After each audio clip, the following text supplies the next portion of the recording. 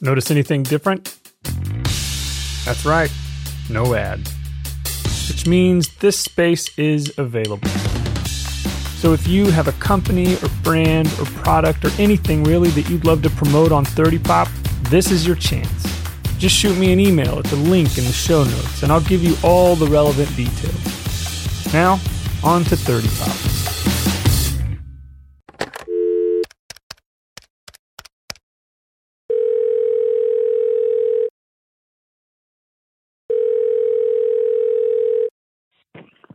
Hello? Dave, what are you doing? What are you doing, man? Question. Okay. 30 years ago this week, there were two major sporting events, one being WrestleMania 6, the other being the NCAA championship game. And I'm curious if you know who kind of the main event for each of those was. The Ultimate Warrior versus Hulk Hogan. How do you called the Ultimate Challenge. How do you just have that like in your brain so accessible? Do you know who won that fight? Ultimate Warrior won the match. He did. First time. Yeah, that was a huge thing. It was they were calling it passing of the torch, where they were expecting the Ultimate Warrior to be the new Hulk Hogan, and so it turned out he was just a weirdo. But do you know who was in the NCAA men's basketball championship this week 30 years ago? In the Final Four, it was Arkansas versus Duke, and then it was, I think, Georgia Tech versus UNLV, and Duke and UNLV met up in the championship game, and UNLV slaughtered Duke. How do you, that's amazing, because I did not prep you for this. You just know that. And you would have been like 7 years old. Right. Well, me and my brothers used to watch all these highlight videos on VHS. So, yeah, my knowledge on NCAA basketball is pretty decent. That's impressive, Dave. I mean, talk to you later. See ya. From Milieu Media Group, this is 30 Pop, a weekly peek back at the music, movies, sports, fashion, politics, and news from 30 years ago. I'm your host, Luke Bronner. This is Season 2, Episode 14, First Season Flops and Juror Jail Time. Today we're looking back at the week that ended Saturday, April 7th, 1990. Hello friends, and welcome to another episode of 30 Pop. I hope and trust that you're all as safe as can be and settling into this strange but hopefully not permanent new normal. I'm doing the same here in Houston, and I'm thankful, as always, for the distraction of 30-year-old pop culture nostalgia to get me through the week. So let's dive in, shall we? There was a lot happening in pop culture this week in 1990, especially in the music world, where we finally got some new albums and songs at the top of the Billboard charts. After an impressive 9-week run, the longest we've seen so far on this show, Paula Abdul's Forever Your Girl was finally replaced as the #1 album in the country by Bonnie Raitt's Nick of Time, almost certainly due in part to its success at the 32nd Annual Grammy Awards a few weeks earlier, which we discussed at length on Episode 8 of this season. The top single in the country for the first and only week was Taylor Dayne's emotional ballad Love Will Lead You Back, the music video for which I've linked in the show notes. In fact, I've included links to all the #1 Billboard tracks from this week in 1990, some of which are gloriously cringy to look back on. Namely, the new #1 song on the hot R&B and hip-hop chart, Spread My Wings, by New Jack Swing Quintet Troop, which comes complete with rooftop choreography and a beachfront grand piano. Other chart toppers included, once again, Digital Underground's The Humpty Dance, and for the final week, Hard Rock Bottom of My Heart by Randy Travis. There was also big, or at least odd, news in television 30 years ago this week, when on April 6, 1990, Baywatch aired their first series finale after NBC canceled their show following an underwhelming first season. One of the show's stars, David Hasselhoff, saw potential for the series to be much more successful than it had been. So he and the show's creators and executive producers partnered together to revive the show in 1991 for syndication, where it thrived and even led to a spin-off and some direct-to-video films. But we could talk more about that next year. The #1 film in the country this week in 1990 was, obviously and rightfully, Teenage Mutant Ninja Turtles. I say rightfully not only because it's a fantastic movie, but also because there just really wasn't much competition. Among the films released that week were Johnny Depp and Ricki Lake's teen rom-com musical, Cry Baby, the Kevin Kline, Tracy Ullman, and River Phoenix dark comedy, I Love You to Death, and Jim Varney's truly horrible but no less nostalgic Ernest Goes to Jail. I hopped on an appropriately socially distant phone call this week with my friend cousin-in-law, and as of late, regular 30 Pop guest Caleb Sanderson to talk about it in a segment we call Truly Horrible Things.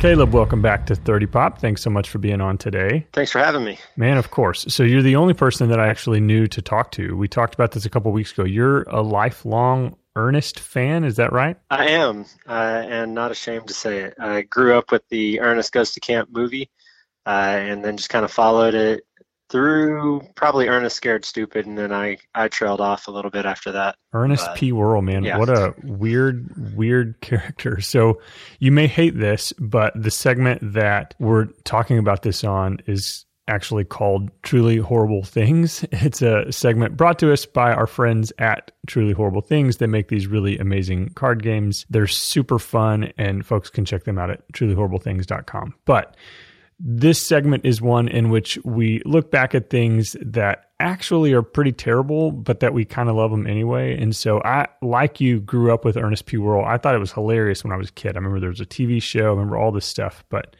Ernest Goes to Jail specifically, I was looking this morning, and it is the second most successful Ernest film after Ernest Saves Christmas. So only in money, though. Okay, how do you mean?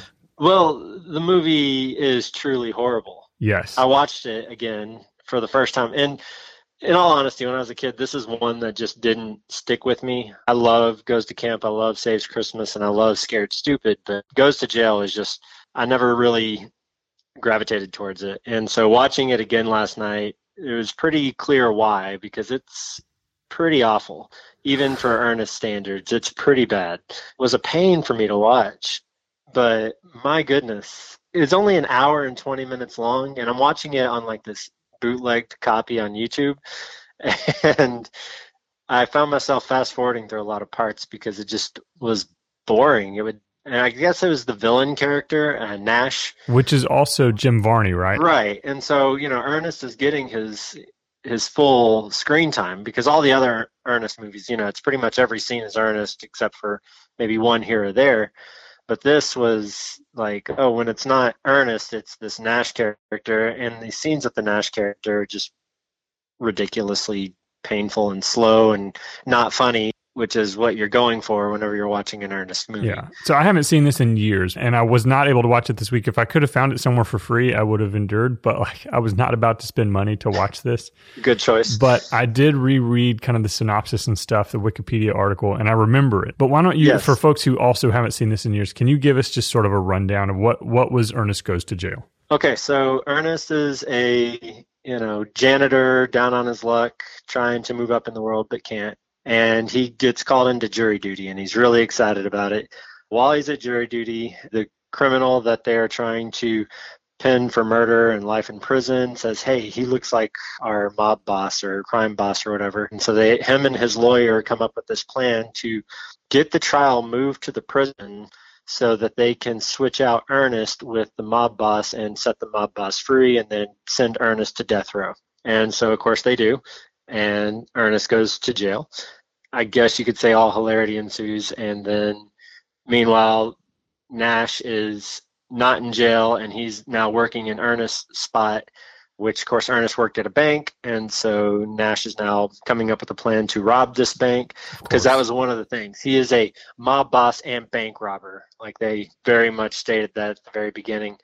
And so this guy's messing up Ernest's life outside of work, and meanwhile Ernest is inside trying to become a hardened criminal. And yeah, Ernest bashes this guard's head into prison bars, and like the reaction from the guard who's wearing this pink jacket isn't, you just assaulted a prison guard. It is, you're lucky you're not getting, the hole or whatever. And so then Ernest realizes where he is, and so he didn't know where he was before that? No, because he thought it was all part of jury duty. Oh, got it. Okay, yeah. He thought they were being sequestered, because he's an idiot. Finally, it clicks that he is in jail. His two cellmates are in on it, on the swap out. And then one of them ends up befriending him because Ernest is a nice guy and lovable, as he's trying to train him how to be this hardened criminal. And then, of course, Ernest finds out that he is not just a hardened criminal in jail, but he's on death row. Somehow 24 hours before, he's just in regular prison. And they're like, all right, let's go. And he's like, where are we going? To the row. Like, what do you mean the row? The row for what? And then like one of his cellmates like, death, as in death row. That's a literal line from the movie. And then, of course, he has his breakdown and then his super triumphant speech that he has, that in every single movie he has this speech where he's like gets built up and this music swells behind him and then something's about to start and then he cowers again and goes so then he gets electrocuted, which watching back as a kid's movie, sending him to death row, pretty dark. The warden is like watching and smiling as he's being electrocuted, which I thought was a little weird. And so he's being electrocuted, but of course this is Ernest. And there's some thing at the beginning when he's being a janitor, he gets shocked by his floor polisher machine, that he becomes magnetized. Mm-hmm. And so whenever he gets electrocuted in the electric chair, all of that comes back. And so it doesn't kill him, but it makes him like a superhero. Oh, no. And so that's good science. That's good. Right. Starts blowing stuff up with electric powers, and he escapes prison in that way. But not before his electric powers run out, and one of the cellmates is going to, try to kill him anyway. But then his other cellmate friend stops him. They have this heart-to-heart, and Ernest's like, why don't you come with me, you hardened criminal? Why don't you escape prison with me? And he's like, no, I belong in here. I have no life out there. It's very weird. Anyway, so Ernest escapes, goes to the bank, and because the Nash bank robber guy decided to set a time bomb for like 6 minutes, to blow up a bank safe. I don't know why he set that much time, but it gave Ernest enough time to get back and essentially save the day by getting electrocuted again. Okay. And then turning into, like, he has zero gravity. Like, he just kind of floats somehow. And then uses this ability to defeat the villain and also get the bomb and fly into the sky and get blown up. And then he comes back. They all think he's dead, but then he falls back and he's charred, basically. And he stands up and he says, I came, I conquered, I got blown up. And he falls, and that's the end of the movie. Like, literally the worst ending of any movie. Where did this film fall? Do you know, like, in the series? Like, how many Ernest films had there been before this one? Okay, so Ernest started as TV commercials, yes, correct? Yes. Which is bizarre. He was created by an advertising company to... And, like, pretty local, too, right? Like, it was just, like, a local to, like, Iowa or something. Right, yeah. And he did get a couple of big commercials, like, with Coke and... I forget the others. But, yeah, it was all local stuff, which I think is why his middle name is P. Do you know what his middle name is? No. It's Power Tool. Okay. Like the P stands for Power Tool, right? And so I'm wondering if that, has something to do with what he was advertising for. Anyway, so then it became a TV show. Hey, Vern, it's Ernest. Right. I remember that because he had the imaginary neighbor that you never see. Correct. I feel like there may have been a movie he appeared in, but the first feature film was Ernest Goes to Camp. And I didn't know this, but it was Touchstone, which was a company that was under the umbrella of Disney. So these were Disney movies, so maybe that's why I love them so it was Goes to Camp, Saves Christmas, and then Goes to Jail was the third, I think, installment. It may have been the fourth. And then, of course, Scared Stupid. And then after Scared Stupid was... Ernest Rides Again, Ernest Goes to School, Slam Dunk Ernest, Ernest Goes to Africa, yes, and Ernest in the Army. And apparently there was originally supposed to be Ernest Spaced Out. Ooh, that one might have been interesting. But I did... Okay, so what was the one after Ernest Scared Stupid? Ernest Scared Stupid, Ernest Rides Again. Okay, so that was the last feature one, and pretty much bombed. I think it only made like 1.4 million in the box office. Yeah.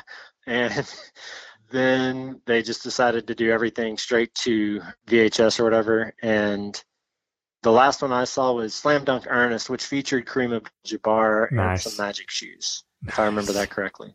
But yeah, this particular one, I don't think I'll ever watch it again. Now, I was watching the first half of it with my kids last night, and they were giggling a lot. There's a lot of, which Ernest is physical humor, right? Which I appreciate. But man, I think it was just the Nash character as a central point in this movie just bogged it down way too much. That is not just your classic Ernest being Ernest throughout the whole thing.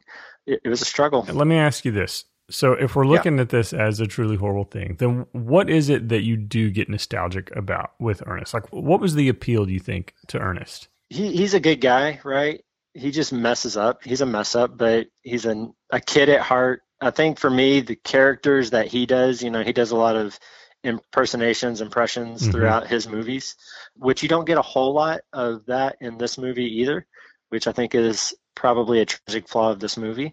But you get those in all the other movies, and where he's dressing up as different characters and doing a bunch of different voices, which is always fun. I always enjoyed that. His old aunt, whatever, that lady with the neck brace and the green jacket and the pearls, and he does a lot of those impersonations, which I think are good. He finds himself in these really ridiculously bad situations, and I don't know, it was just funny to me. And then he's always good for a couple of one-liners, things you could quote just out and about. But in this one, there just wasn't any of that. And so, I don't know. Ernest Goes to Camp, I will still maintain is a really good movie. And Saves Christmas is a classic Christmas movie. And even Scared Stupid is a lot of fun. But Ernest Goes to Jail was just a bad movie. I think part of what appealed to me as a kid about Ernest, and it was certainly when I was younger, because by the time, when we got into, Scared Stupid, I'm 11, 12 years old, I'm kind of not interested anymore, but, I think part of what it was when I was young was that Ernest talked to me.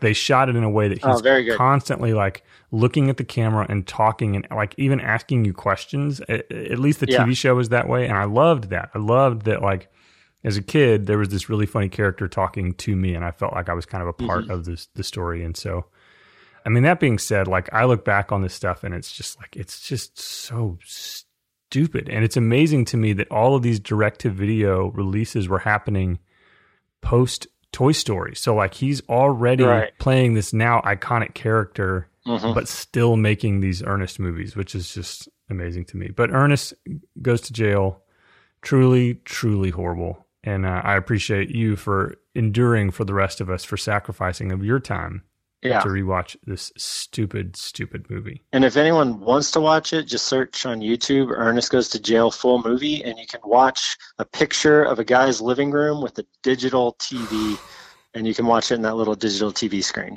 which is what I did. And I didn't have to because I have the DVD, because it came with the 2-set Ernest Scared Stupid and Ernest Goes to Jail.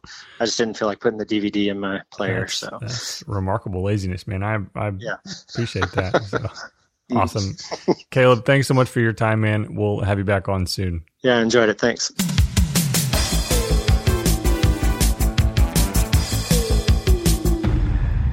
Huge thanks once again to Caleb for being on the show, as well as my good friend Dave, and to my fine friends over at Truly Horrible Things for sponsoring this segment. Be sure to check out their website, which, like so many other things, is linked in the show notes for this episode. Friends, it's been a joy as always looking back with you.